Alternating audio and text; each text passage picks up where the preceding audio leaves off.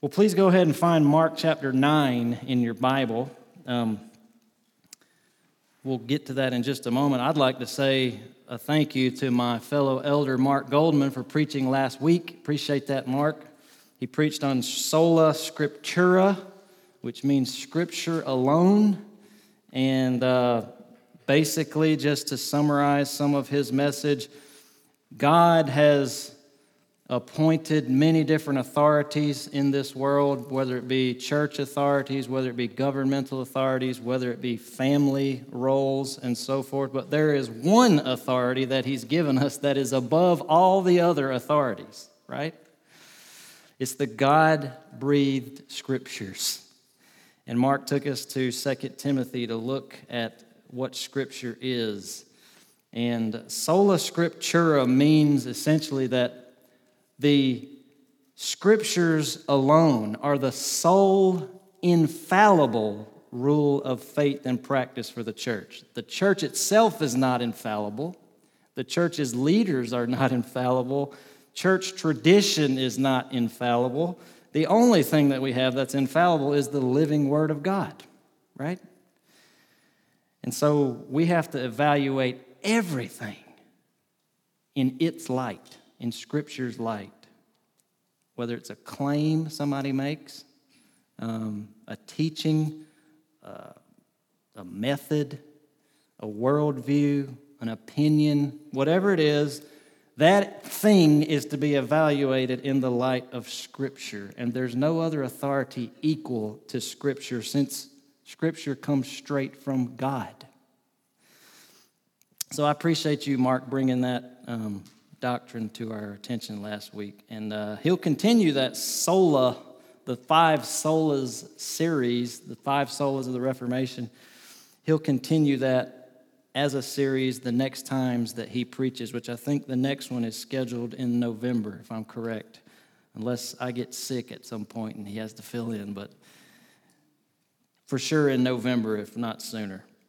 So, today, let's continue our verse by verse through Mark. We're up to Mark 9, verse 30, as you see on the screen there. We're going to cover Mark 9, 30 to 32.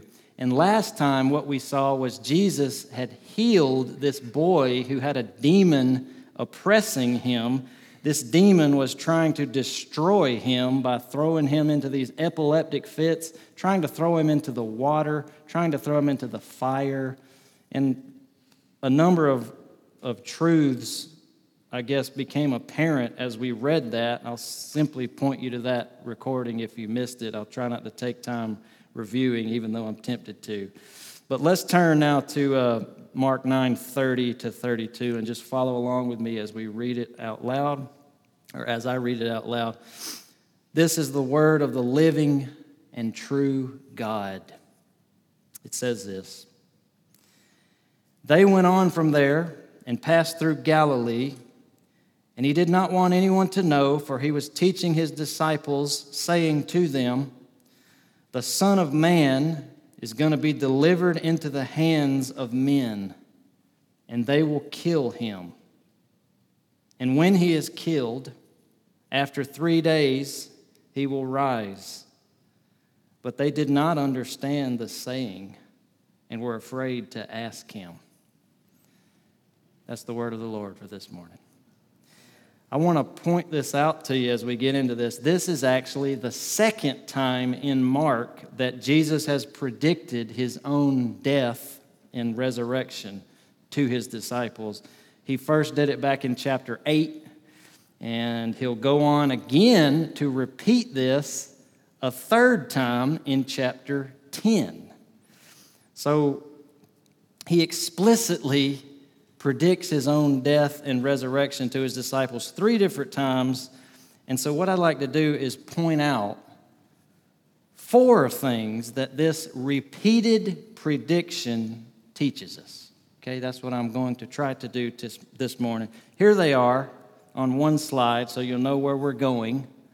Number 1, it reiterates to us the reason why he came. Number 2, it highlights the sovereignty of God. specifically in this second prediction that's in front of us today, and we'll see how in just a minute. Number 3, it demonstrates his love and resolve. We'll see that in a minute as well, but he states it so matter-of-factly. He was going to accomplish what he came to do. And then 4, it strengthens and encourages us to see that Jesus, in these predictions, always pairs his death with his resurrection. In other words, this is not a story of defeat. This is a story of victory.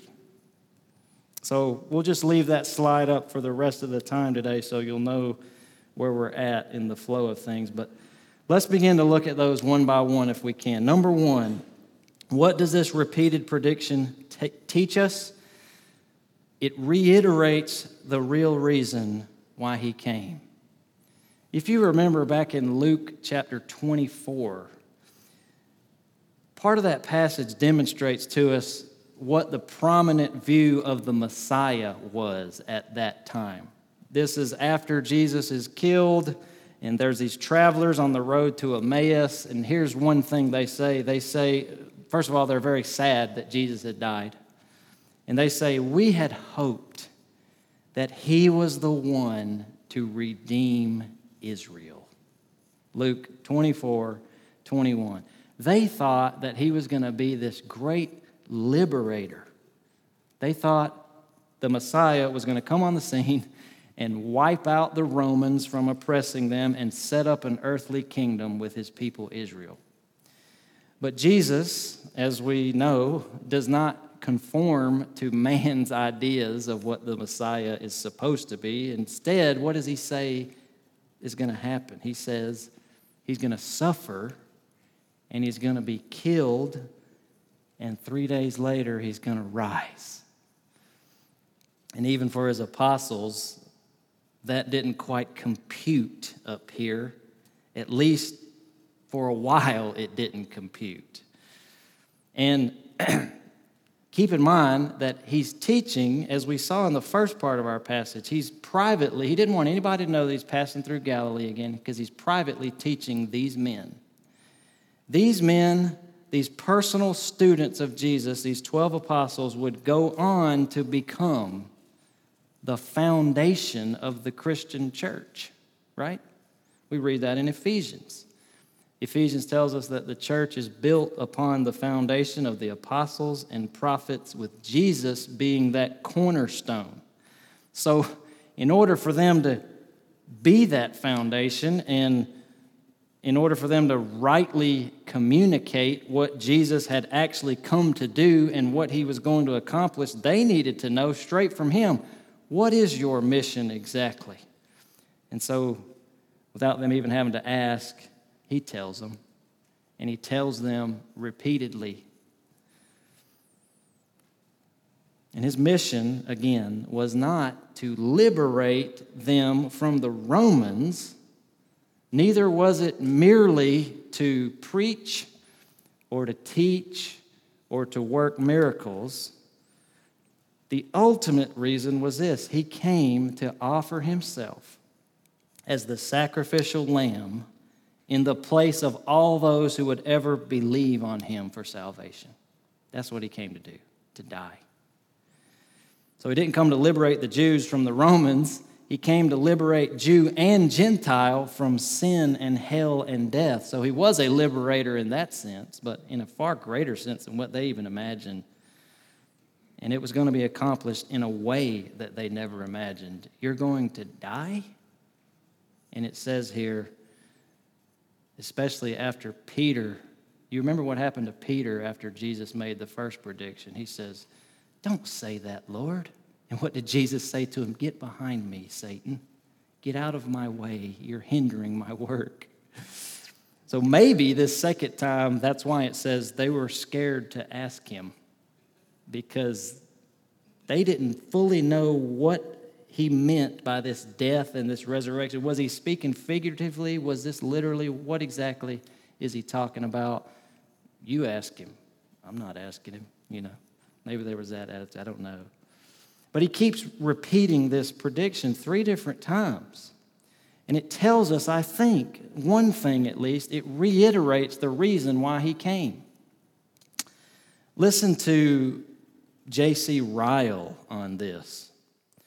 He says, quote, "It is not for nothing that he reminds us again that he must die. He would have us know that his death was the great end or goal for which he came into the world. He would remind us that by that death, the great problem was to be solved, how God could be just and yet justify sinners. He did not come upon earth merely to teach and preach and work miracles. He came to make satisfaction for sin by his own blood and suffering on the cross. Let us never forget this. The incarnation and example and words of Christ are all of deep importance, but the grand object which demands our notice in the history of his earthly ministry is his death on Calvary," end quote. Ryle is saying, of course, that out of all that Christ did in his earthly ministry, this is the biggest and most important thing. He died for sinners. He laid down his life on the cross. He was a substitutionary atonement for his people. So in a very real sense, I know we like to talk about it at Christmas time because it's especially potent at that time on our minds, but in a very real sense, Jesus was born to die. He wasn't robbed of his life. He wasn't a victim. He laid it down of his own accord. He said in John 10:18, "No one takes my life from me, but I lay it down of my own accord. I have authority to lay it down. I have authority to take it back up again. This authority has been given to me by my Father." So it is a central truth of the Christian faith that Jesus came to save sinners by his life, death, and resurrection. I wonder if that's our message to the world, or is our message getting confused? What do people see? If people had to take a little quiz and they pointed at you and said, "What's his main deal? What means the most to him?" What do you think? Would they say some hobby of yours? Would they say some political message that you're constantly engaged with? Or would they say that man, that woman centers around this one thing? Whether I agree with them or not, they center around this one thing: Christ died for sinners. And they know they're one of them, and they want to tell everybody else how to be right with God. This repeated prediction just highlights the centrality of what our real message is, right? In verse 32, again, it says they didn't understand, but we know that these apostles did eventually get it. We're sitting here. We have their words in front of us. If they didn't get it, we wouldn't be here. There would be no foundation for the Christian church ever laid. There would be no New Testament, right? They got it. But it did take Jesus actually rising from the dead, as he said, for them to finally get it. And they wrote these eyewitness accounts, and they wrote these letters telling us the theological implications of what Jesus did, that he came to die for sinners, to ransom them, and everything hinged upon that act. By his blood, we are made right with a holy God. So that is one thing I think that this repetition of Jesus, he doesn't just tell them once or twice, he tells them 3 times, "Gentlemen, I'm going to be killed and I'm going to rise." They finally figured out what that central message was, and we have it today. Praise God, we do. Number 2, not only does it reiterate the real reason why he came, but number 2, it highlights the sovereignty of God. You got to notice with me in verse 31 what Jesus says. he says, the Son of Man is going to be delivered into the hands of men. Now, from a human standpoint, we know that Judas was the one who ends up betraying Jesus and, in a sense, delivering him into the hands of the religious leaders of their day, which ultimately leads to Jesus' death. But here we get this statement in Mark 9:31 that says Jesus is going to be delivered into the hands of men. There is a divine element to this. He's saying God is the one delivering him into the hands of men, in a sense. There is one outside the realm of men who is going to deliver him over to little sinful men. Listen to R.C. Sproul commenting on this verse. Quote, Jesus did not have the actions of Judas or any other person in this world in mind. He was making the point that he was being handed over or delivered at that very moment, and the one handing him over was the Father. Jesus was being sent to Jerusalem to fulfill his office as Messiah. From all eternity, it had been agreed among the members of the Trinity that the Father would send the Son into the world to bring about his plan of salvation for his people. At this point, Jesus had to be delivered into the hands of evil men. Jesus was accepting of that deliverance. He had come to do the will of the Father. And to do that, he had to suffer at the hands of sinful people. So the Father's plan to hand him over to fulfill his destiny was now drawing to its climax, end quote. Do we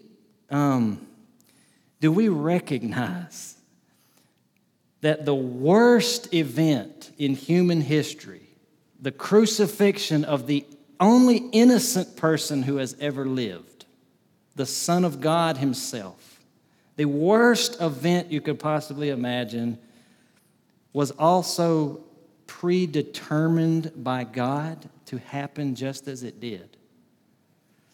Is there a place in your theology for something that deep? I hope there is, because it's clearly taught in the pages of Scripture. Maybe nowhere else is as clear as it is in Acts 2:23. Listen to this verse, and I'll quote another one or read another one to you from Acts 4. But Acts 2:23 is something that Peter says in his sermon at Pentecost. Listen to what he says. This Jesus delivered up, sound familiar?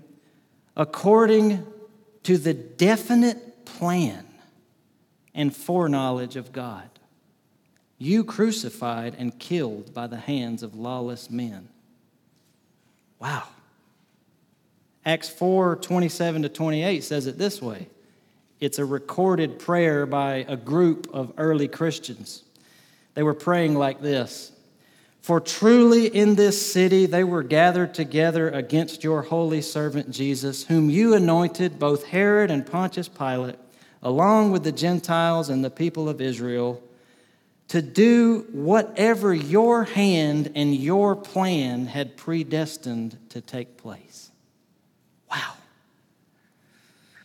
So, even in the killing of the Lord Jesus Christ by the hands of sinful men, lawless men, God was sovereign. He had orchestrated and predestined this from eternity past. It's part of his sovereign plan all along. Now that is not really ammunition for any debate, I don't think. I think it's a cause for encouragement to us. Because if God is sovereign over the worst sin to ever be committed, the killing of his own son, then doesn't that teach us that God is sovereign over everything in this world? Everything. In other words, sinful men are not thwarting God's plan in the least. Sinful men and sinful women are not changing his plan. They are not degrading his plan or causing him to go to plan B or C or D. Everything is happening according to the purpose of his will. Even as these lawless men drive in the nails into his hands and feet, even then, God is overruling what is going on. That is amazing. Do you have a place in your theology for that level of sovereignty? Because that's who God is. So this statement by Jesus in verse 31 highlights for us the sovereignty of God to deliver him up for his own glorious purposes. And it's interesting to note that in other places in Scripture, we read about Jesus being delivered up by his Father. In other places, we read of him delivering himself up. And that ought not surprise us. We're Trinitarians, aren't we? We believe in Trinitarian doctrine. Jesus and the Father are of one mind. They are one. Three persons in one essence and one being. So they're perfectly on the same page in everything they do, right? But let me point out a couple verses to you just to show that Jesus was most certainly delivered over to men, as stated in our verse, by his Father as well as by his own will, being totally in accord with his Father's will. One is a very familiar verse. Romans 8:32. He who did not spare his own son, but gave him up for us all. That is the same Greek word that's used in Mark 9:31 for delivered. He who did not spare his own son, but gave him up for us all, how will he not also with him graciously give us all things? God the Father delivered his son up for his people. He would not spare him, but gave him up. And the verse's point there is that if he's done that, as the verse states, what is there that he won't give us if he's already given us his best and most precious thing, right? Romans 4:25 uses this word also when it says that Jesus was delivered up for our trespasses and raised for our justification. So the idea there being God delivered Jesus to be the sin bearer of his people. And then we could even look at Isaiah 53, that very familiar Old Testament passage, that famous messianic passage. We see the same language. If we look at the Greek Old Testament, the Septuagint, it says in the same way, this delivered up by God type of language. It says in verse 6, Isaiah 53:6, all we like sheep have gone astray. We've turned everyone to his own way, and the Lord has laid on him the iniquity of us all. Many of us know that verse. The Septuagint words it this way, and the Lord handed him over for our sins. So laid on him and handed him over for our sins. Same Greek word there. It's interesting. And then we can jump over to Ephesians, and we see that the Lord Jesus is said to have delivered himself up for us. Ephesians 5:2. And walk in love as Christ loved us and gave himself up for us, a fragrant offering and sacrifice to God. Later on in that same passage, we read Ephesians 5:25, where it says, husbands, love your wives as Christ loved the church and gave himself up for her. So all these verses use this same way of speaking, this same terminology for what Jesus says is happening to him in Mark 9:31. He's being delivered over into the hands of men. And that is a divine sovereignty thing.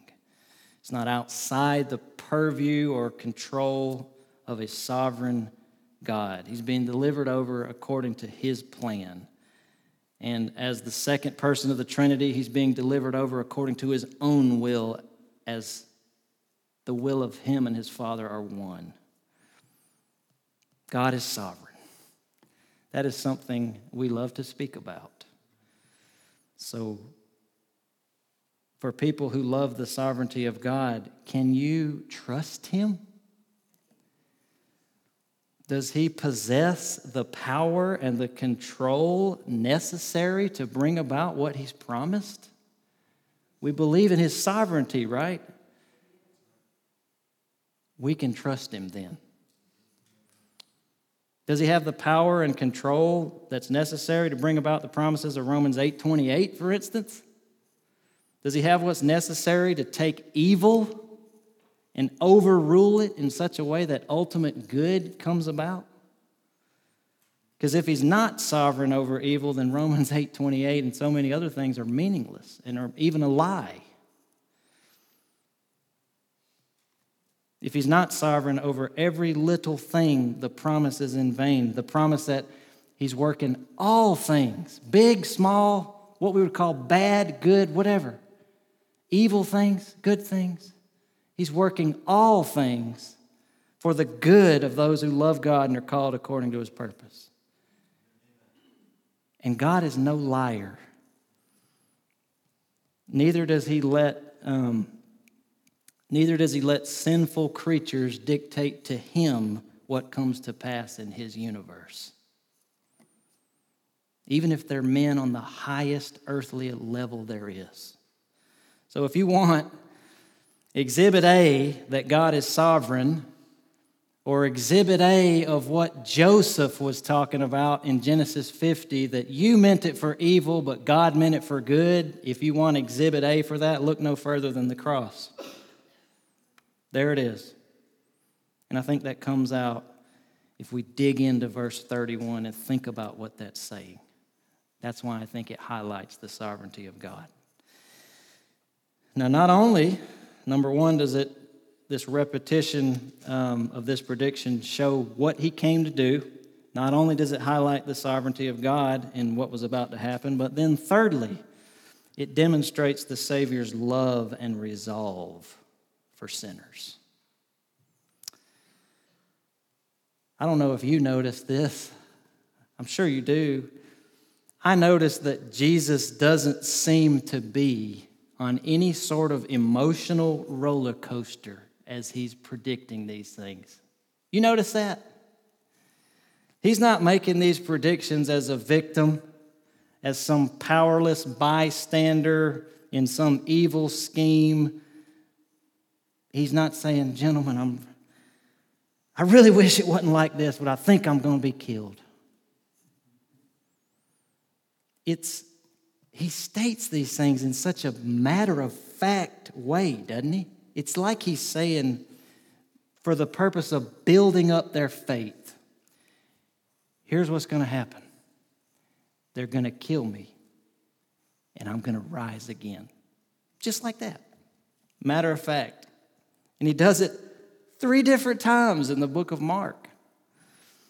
These predictions are spoken like a man who is in total control of his circumstances. It's not spoken like a man who felt as though his world was caving in. This is not spoken as a man who thought the world was unraveling. His life was unraveling around him. Do you notice that? At the G3 conference of, where's that been now? 2 weeks ago, roughly? I got to hear a man named Scott Brown teach for the first time. I've never heard him speak. I got to attend it was called a breakout session. It was about teaching the sovereignty of God to children. I said, I want to go to that. So it was standing room only, and I sat down. We were all sitting around the edges. Every seat was filled. But in there, he told us that there was something his wife at one point had encouraged him with relating to the sovereignty of God. He was a businessman at the time, and whatever kind of business he was running was beginning to have a lot of trouble. And he was becoming very anxious. This was their sole source of income. It was their livelihood. And one day he thought, he kept it from his wife a little bit to try to fix things. And eventually he said, I need to tell her what's going on. So he goes to his wife, and he tells her basically that the business was beginning to unravel. That was the word that he said. He was very fearful, was very anxious at the time, and he said that his wife looked at him and said these words. She said, "Scott, nothing is unraveling. God is weaving." And I thought, wow. Maybe we ought to remember that the next time we're tempted to think, man, everything's just unraveling. And I think of that illustration. I didn't come up with it. I don't know the first person to use it, but if you notice those weavings, those tapestries, if you look on one side, it's a beautiful picture. You look on the other side, it's nothing but strings, random strings. Well, God is weaving his tapestry in his sovereignty. We're seeing the strings hanging down, but he's weaving a masterpiece on the other side that we might not see. Maybe we'll get to understand more about it later. Maybe in this lifetime, maybe not until heaven. But I love what she said. Nothing is unraveling. God is weaving. I love that. In the way that Jesus makes these predictions in such a matter-of-fact way, that shows us how much that he trusts his Father's plan fully. He doesn't believe anything is unraveling, even as he's coming to his death. He's in total control of what's happening. And this isn't a prayer request either. He doesn't say, "Gentlemen, will you please pray for me that I would not be captured and killed?" No. He states everything like it's a done deal. He's not in the least worried that the plan isn't going as originally planned. He is fully confident that everything is happening according to God's will. Do you see that? So what does that demonstrate to us? It demonstrates, does it not, that our Savior had resolved in his own heart to carry out this mission of which we are now beneficiaries. He set his face like a flint to go to Jerusalem and to accomplish what he came to do. And there was nothing that was going to divert him from accomplishing that. That is love. That's why I worded it the way I did in point 3 there. This demonstrates not only resolve, but love. A heart of love to keep him going when he knew what was coming. The amount of suffering, the amount of ridicule. We're talking about the sovereign Lord being spit upon and ripping his beard out and slapping him and punching him, driving nails, even before that, ripping his flesh off of his back. And then none of that was even the worst part. The worst part was taking the wrath of God that was due to us. He took all that, and he knew it was coming, and he doesn't try to run. He doesn't try to get out of it. He doesn't even act like it's even an option to divert or change this path. He knows what the plan is, and he just says, "Here's what's going to happen, gentlemen." And he does it. That is amazing. Sets his face like a flint to accomplish this mission. That's language from Isaiah. "But the Lord God helps me, therefore I have not been disgraced. Therefore I have set my face like a flint, and I know that I shall not be put to shame." That's Isaiah 50, verse 7. And it's speaking of this Messiah figure, this servant of God who was going to come rescue his people. He sets his face to do the will of the Father. Just sets his face like an immovable stone. Nothing's going to get him distracted. He's going to do this out of love for his people. If that's not love demonstrated, I really don't know what is. Do you? He knew exactly what he was getting into. And he did it. He went through with it all the way. While we were yet sinners, by the way, Christ died for us. Lastly, number 4, this repeated prediction the way that it's worded each time, it strengthens and encourages us to note that Jesus, in these predictions, always pairs his death with his resurrection. I love that, don't you? In all three of these death predictions, he always mentions his resurrection. Let me just read them to you real quick. The first one was back in Mark 8:31. It says, "And he began to teach them that the Son of Man must suffer many things and be rejected by the elders and the chief priests and the scribes and be killed, and after 3 days rise again." Then we see it here in this second prediction in verse 31, "And when he is killed, after 3 days he will rise." And then later in Mark 10:34, he says, "And they will mock him and spit on him and flog him and kill him. And after 3 days, he will rise." This is important because, as I said earlier, Jesus does not view this story of his life, this narrative of his whole life, he does not view this as a defeat story. He views it as a story of victory, because that's what it is. This isn't a tragedy, in other words, it's more like a comedy. Listen to this poem by a man named Glenn Scrivener. It's called Divine Comedy.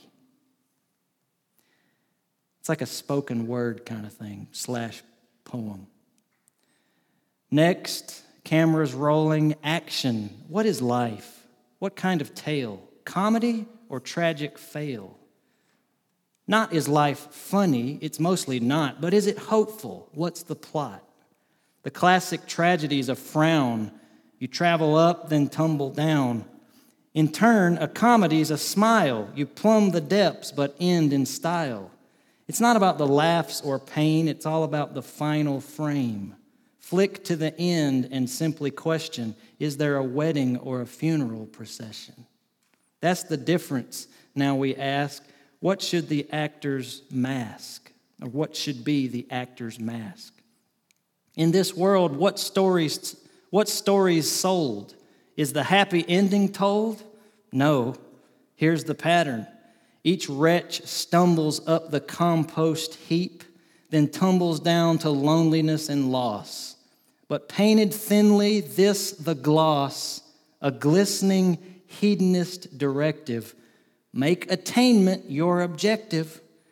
Grasp and grab and climb and take and perish, never more to wake. Your life is tragic first to last, no matter how the middle's cast. We're biological machines reading glossy magazines. So swirl your latte, watch the clock as time ekes out tick-tock, tick-tock.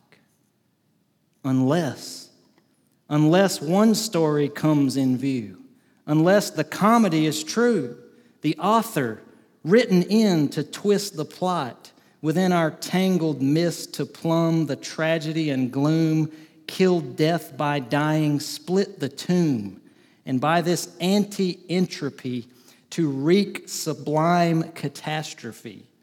Now through the valley, death destroyed, he pioneers a cosmic joy. Beside this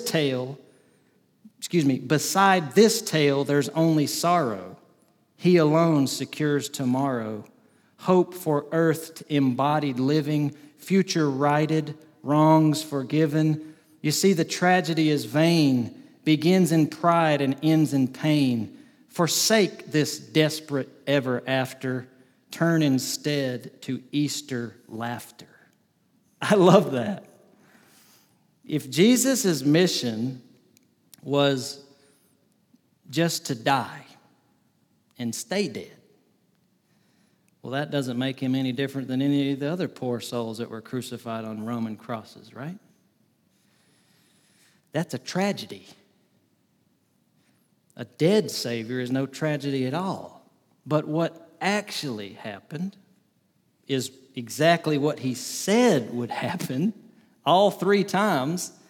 After 3 days, he would rise. That changes everything.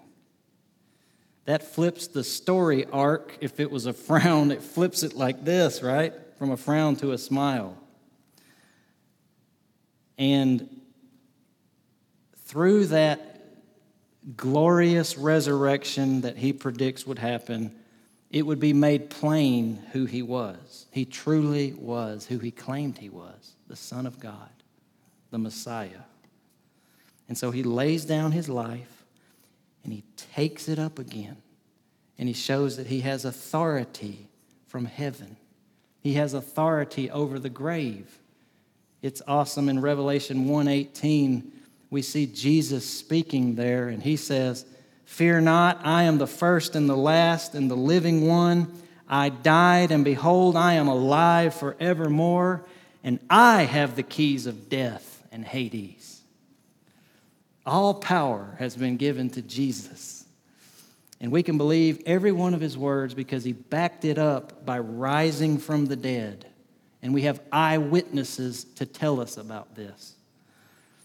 And when you think about this resurrection promise, it gets even more exciting because it's what that poem was about too. Because Christ has been raised, we who believe in Christ, we are going to be raised with him. Our deaths will not really be deaths.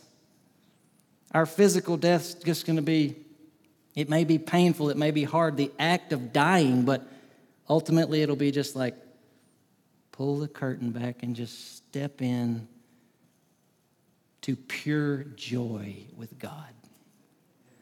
1 Corinthians 15 talks about this, how it describes Christ as being the first fruits of those who have fallen asleep. If something is the first fruits, that means there's more fruit to follow, right?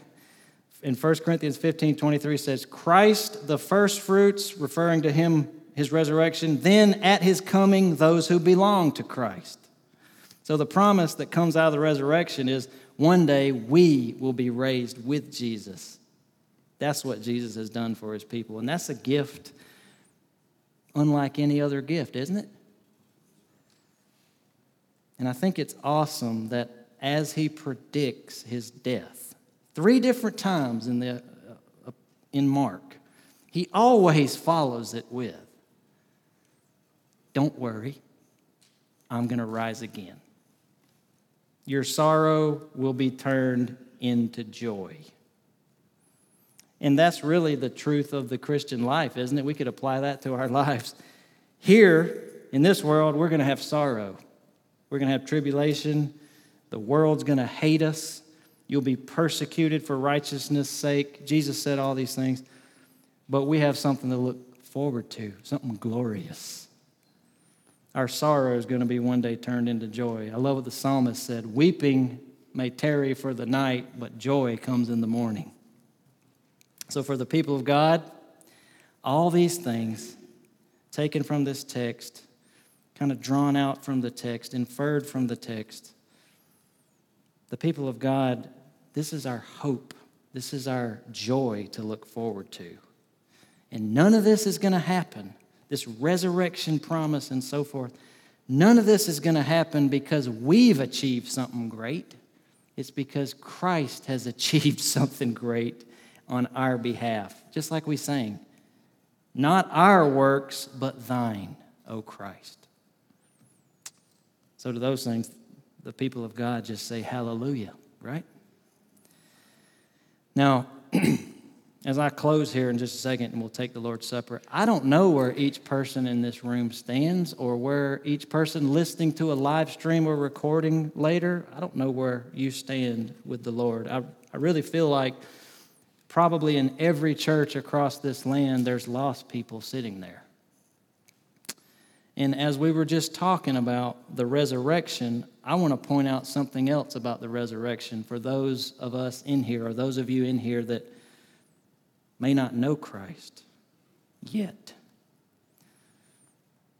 Acts 17:31 points out something else regarding this resurrection by Jesus. Let me tell you what it says. It says, God has fixed a day on which he will judge the world in righteousness by a man whom he has appointed, and of this he has given assurance to all by raising him from the dead.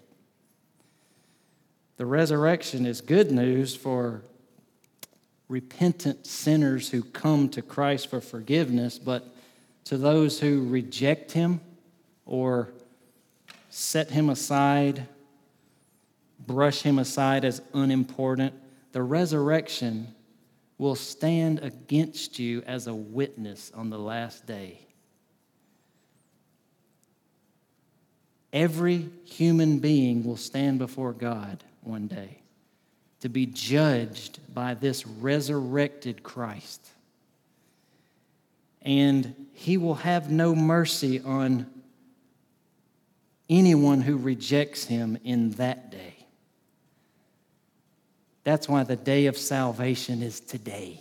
It's now. So if you're still living, you're still breathing, hear Jesus' words to you, John 6:37, whoever comes to me, I will never cast out. So you need forgiveness. You need your sins washed away because they piled up so high on you, there is nothing you can do to get rid of them. And if you will turn from that sin and turn to him to save you, he will. He'll forgive you for every single one of those sins. He'll clothe you with his righteousness that he earned for you. And then you'll have the promises that we've talked about today. You'll have eternal life. You'll have the hope within you that says, I'm going to be raised with Jesus one day. So if you want to talk more about that, I'm always available. But let me tell you, do not put it off. Today's the day of salvation. The gospel goes out to you today. Repent and believe the gospel. Right now, I just want to pray for us as we prepare to take the Lord's Supper together. Let's bow our heads. Father, we are thankful for this passage in Mark 9. As we hear Jesus' words, Lord, may they strengthen our faith and our joy over what we have in him. Because the sinless Savior died, my sinful soul is counted free. For God the just is satisfied to look on him and pardon me. Lord, we just bow before you in gratitude for this glorious gospel that would reach even as low as us. And as we take the Lord's Supper together, Lord, may our hearts just overflow with love and thankfulness, not as an end in itself merely, but, Lord, as a prompting toward devotion and obedience to you. We pray all this in Jesus' name.